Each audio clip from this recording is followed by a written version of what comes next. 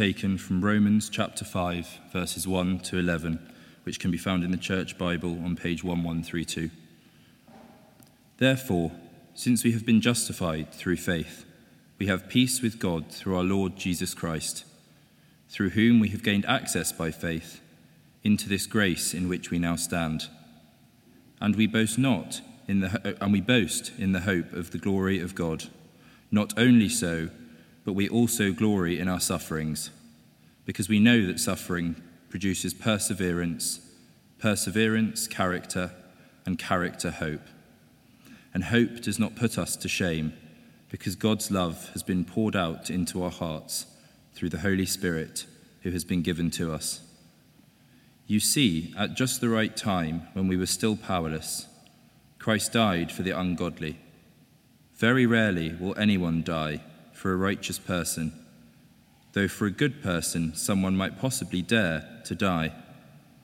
But God demonstrates his own love for us in this: while we were still sinners, Christ died for us. Since we have now been justified by his blood, how much more shall we be saved from God's wrath through him? For if while we were God's enemies, we were reconciled to him through the death of his Son, how much more, having been reconciled, shall we be saved through his life? Not only is this so, but we also boast in God through our Lord Jesus Christ, through whom we have now received reconciliation. This is the word of the Lord.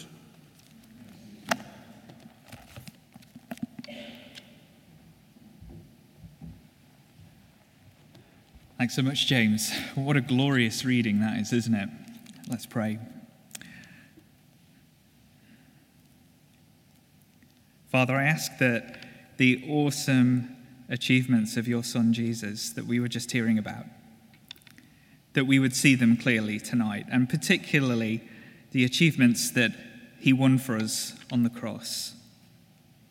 Help me to preach faithfully and let everything that is of you have its full effect and be multiplied in our lives. And let everything that's not of you just fall by the wayside, Lord. Pray you come and speak to us and help us. In Jesus' name, amen. Well, the human longing for love is perhaps the most significant, widespread, and powerful drive that we have.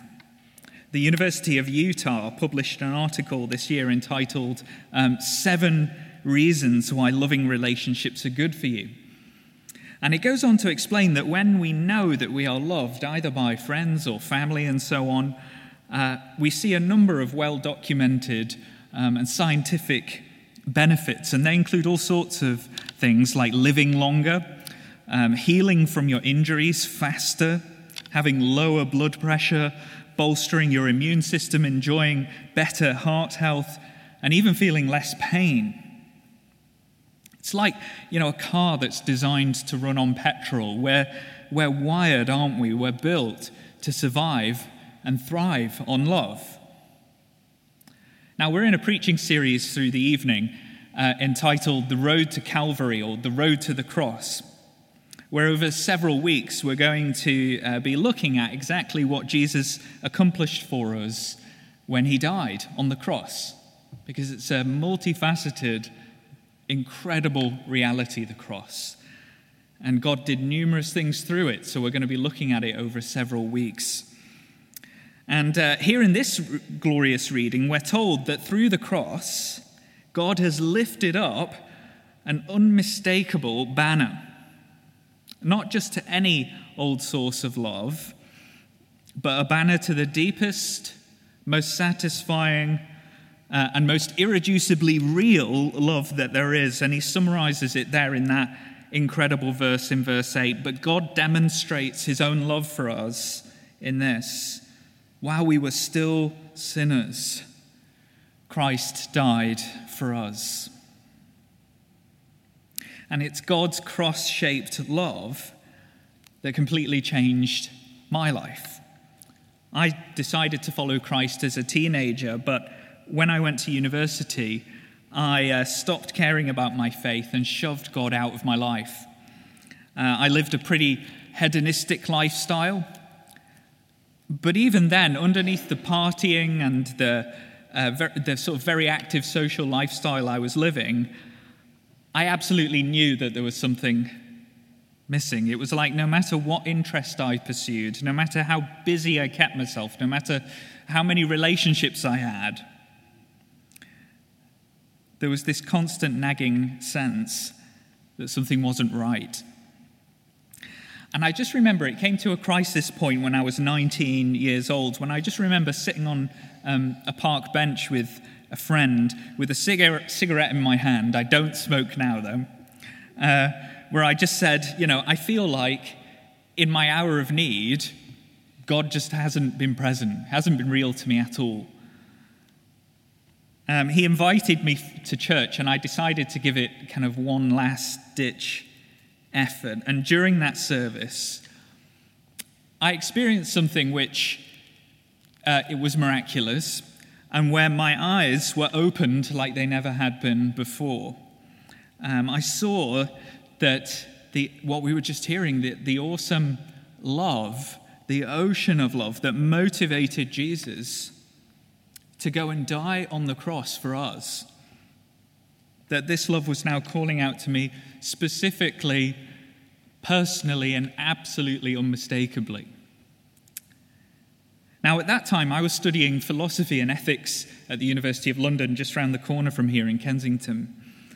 And so I wasn't a naturally easily swayed person. I'm a naturally skeptical person, which is why I was drawn to studying philosophy in the first place. I knew how to argue and how to counter-argue, but this was different. What I experienced in that church service with my friend, there I wasn't just dealing with arguments or ideas. I was dealing with a personal reality that encompassed me so completely that I couldn't deny it, any more than I could deny that the sky is blue. And I went home that day changed, and like something massive had shifted within me. And at the heart of it was this realization that in the cross of Christ, I was dealing with a love so irreducibly real and deep that I couldn't resist him anymore. And in this passage, Paul's going to teach us that the way to understand God's kind of cross-shaped love, that it's a question of a contrast, which I'll unpack in a moment, a question of justice, and a question of confidence.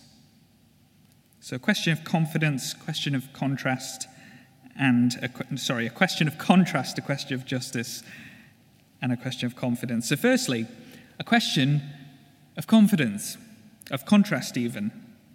Now, I'm not going to focus this much this evening on verses 1 to 5 of the reading we just heard.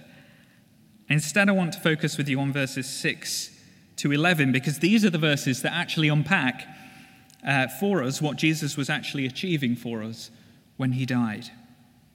So in verse 6, the Apostle Paul says, "You see, at just the right time, while we were still powerless, Christ died for the ungodly." So do you see the contrast there that the Apostle Paul's setting out? He's saying there's you and I, whom he describes as powerless and ungodly. They're the two words he uses. And on the other hand, there's Christ, the only sinless person who ever lived, the only one with the true power and ability to please and obey God. And it's this Christ who comes and dies for us. And he asserts something that might sound counterintuitive, because he says essentially that at the beginning to understanding God's love on the cross, well, it begins with understanding our utterly hopeless and powerless predicament as human beings. So what does he actually mean there when he says that we are powerless? Primarily he means that we're powerless to resist the power of sin. It's why he pairs together in verse 6 the word powerless with the word ungodly. While we were still powerless, he says, Christ died for the ungodly. It's a bit like I'm told that if you visit an Alcoholics Anonymous meeting, where there's a person there who wants to get better, who wants to recover from their addiction, there's a moment where they need to realize that, and stop denying, so I'm told, stop pretending or minimizing the destructive effects of their addiction. And they reach the point where they voluntarily say, and maybe you've heard people say it on television, "My name is Bob, and I'm an alcoholic." And that recognition of powerlessness is absolutely crucial to the recovery process, to beginning to walk the path of life. And that's exactly what the Apostle Paul is teaching here. He's saying that unless we understand our sheer powerlessness in the face of sin, we will not be able to understand how the cross is such an awesome demonstration of the love of God. It's a question of contrast. Now, many secular people, many modern people, when they hear that word sin, if they think of anything at all when they hear that word, it tends to be, well, sin means naughty but pleasurable things that we enjoy. So like an extra slice of cake or something that's bad but not so bad if you have too much of it. But the Bible says that if that's what we think of when we hear the word sin, we haven't understood it at all. Sin is not naughty things we happen to enjoy. Sin is more like, in this passage, a power that controls and enslaves and disempowers us.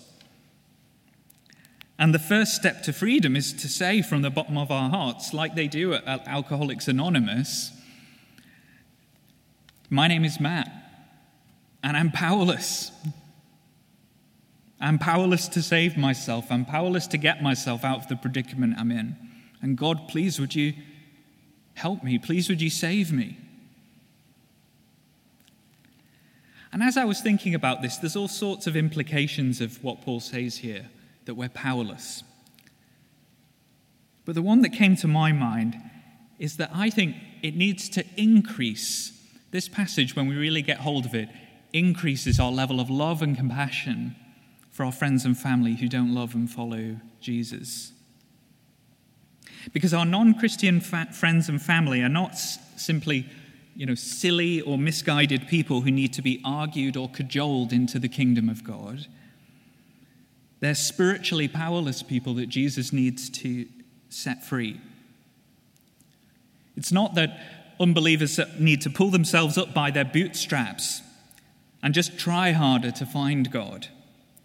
And there's plenty of churches you can go to, and that'll be the message. No, the point is that we're spiritually blind before we come to Christ. They can't see what we see when we look at Jesus. They can't see his beauty, his majesty, and all that he's worth. And that has the potential to increase our compassion and our love and our understanding for them. And since we're told here that it was our powerlessness that moved the heart of God and energized Jesus to come into this world and to die for us,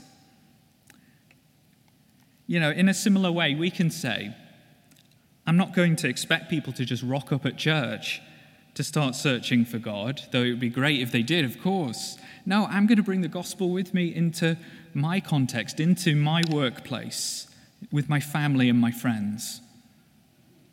With that colleague whose marriage is falling apart, with that friend frightened by their health problems, with that person who keeps asking you probing questions about your faith. And we can say, I don't claim to have all the answers to your problems, but let me tell you about the one who, as it puts it there in verse 6, while we were still powerless, died for an ungodly person like me. Understanding God's cross-shaped love is a question of contrast, but it's also a question, and this is so fundamental to understand the cross, a question of justice. And it's there in verse 9. He says, "Since we have now been justified by his blood, how much more shall we be saved from God's wrath through him?" And so do you notice there the two phrases he uses to describe God's justice? The first phrase is that phrase, justified by his blood. And the second phrase is that one, saved from God's wrath. Both of them are unpacking really what Jesus did and what he was achieving for us when he died. And you might listen to them and say, well, how are those two statements, how do they relate to justice? And the key to it is in the repetition of a phrase throughout this passage. It happens 4 times where it says Christ, or he, died for us. That is, it's saying Jesus didn't die primarily as an example. He died for us, that is, in our place. It's like Jesus voluntarily swapped places with us and gladly took the judgment that we would deserve for all the ways that we've wronged him. And so that in return, all of his freedom, all of his perfection, all of the relationship that he enjoys with the Father could be credited freely to us. Now, modern people can hear this talk of being justified by Jesus' blood, being saved from God's wrath in verse 9, and think, well, isn't this terribly regressive? Like there's this angry deity, it seems, who demands blood. It just sounds like out-of-date, most morally suspect nonsense. But actually, I disagree with that and say that love without justice is not love. When justice is not served, we feel the sense of outrage deeply, whether we're talking about George Floyd or Stephen Lawrence, the Hillsborough disaster, or even more recently, the government's plans to send vulnerable refugees packing to another country. The Christian faith tells us that when we feel that somebody should pay when wrong things happen. And the reality, this passage says, is that someone did pay. The reality is that God would not be holy and righteous if he was not provoked by sin and evil. And the beauty of the cross is that God was able to find this incredible way to express his love while also demonstrating his justice. Or to put it another way, it's that our sin was so bad that Jesus absolutely did need to come and die if we were going to come and be saved, but also that he loved us so much that he wanted to come and die. That's the gospel. God demonstrates his love for us in this. While we were still sinners, Christ died for us. I mean, wow, I feel like I should just go sit down after reading that. How do you beat that? It's an incredible God that we worship, an incredible Savior that we have. And God's cross-shaped love is a question of justice, and yet God's justice, his holiness, it's something that is increasingly coming under attack in the church today. In the place of the costly, sacrificial death of Christ in the place of sinners like you and I, increasingly what we hear is a false gospel, which is essentially about unconditional affirmation. There was a theologian in the 60s called Niebuhr, and he sarcastically described it like this: a God without wrath brought men without sin into a kingdom without judgment through the ministrations of a Christ without a cross. But if we lose God's holiness and justice, we lose the very essence of why Jesus dying is such awesome and permanent guarantee of his love. So we've got God's cross-shaped love. It's a question of contrast. It's a question of justice. And finally, it's a question of confidence. In verses 10 to 11, he says, "For if, while we were God's enemies, we were reconciled to him by the death of his Son, how much more, having been reconciled, shall we be saved through his life? Not only is this so, but we also boast in God through our Lord Jesus Christ, through whom we've now received reconciliation." He's saying there's an appropriate confidence, a boasting, he calls it, that comes when you see God's love poured out for you at the cross. And we know this is an important theme because he said it already in verse 2. We have gained access by faith into this grace in which we stand, and we boast, there it is again, in the hope of the glory of God. It's like, you carry yourself differently. Now, have you ever had one of those moments where you received such delightful news that it totally transformed how you felt for weeks? Maybe getting a dream job or passing an exam or hearing that a very sick friend has got better or giving birth to your first child. I don't know what it would be. But it's like after you've got news like that, what you're doing week to week hasn't changed. It's still the same routine, the same challenges as before, but somehow your week just feels totally different, just feels lighter, more joyful because of the good news you've received. And it's a bit like that when we really receive God's love and forgiveness through the cross. It's got this power to sustain us and to enable us to rejoice even in our suffering. And that's what he talks about in the first half of that reading. We glory in our suffering, as he puts it in verse 3. And you might say, well, how on earth do I do that? I can barely glory in my morning alarm, let alone glory in my suffering. Here's how we do it. Here's the invitation tonight: to look upon a bleeding, dying Savior, gladly dying in your place, so that you could know his grace and his forgiveness forever.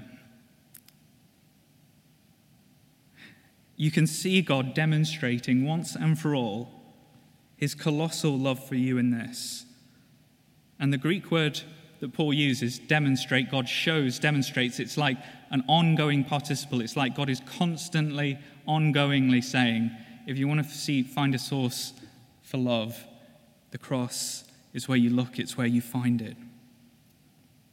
While we were yet sinners, Christ died for us. Do you know that tonight? My guess would be that there's a lot of Christians here tonight who, on one level, know that, but do we really know it?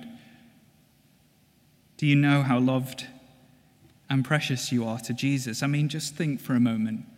Just try to imagine the kind of love that would motivate him to step down from his throne, to willingly take upon himself a burden which is not his and which he is not obliged to take upon himself at all, but which he absolutely freely does so that we could be with him. It's incredible.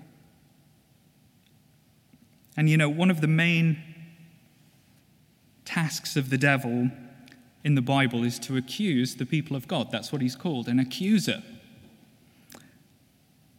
It's almost like the devil knows he can't touch what God has done for us in Jesus. So he goes after the next best thing, which is our confidence in Christ. And he does do that. He'll whisper things to you like, you think you can make a difference? You're a joke. You think God has forgiven you? No, you're disgusting. You'll never amount to anything. I don't know what it is for you. But no matter how much the devil whispers lies and condemnation to God's people, he can't undo what Jesus has done for us. And that's what Paul is at pains to express here. He says in verse 10, the logic of the good news. He says, for if while we were God's enemies, as we were hearing before, while we were powerless and ungodly, we were reconciled to him through the death of his Son, how much more, having been reconciled, shall we be saved through his life? It's a question of confidence, isn't it? And one of the key indications that we've really understood the cross is not simply that we believe in it or trust in it or acknowledge it, as important as all of those things are. No, there's a special joy to be had when we boast in it and glory in it. That we allow the cross to breathe a deep and joyful confidence in our heart. that you can step into the office or into the tricky family dynamics and know, I'm going in here with the Holy Spirit of God living in me, and as a child of God by his grace. I'm going in here as someone for whom Jesus died. That's the worth that he has set on my life and your life. And if Jesus has done all of that for me, well, we can say, let anything in all of creation do its worst, because my sins are forgiven, and I'm utterly safe in his hands forever.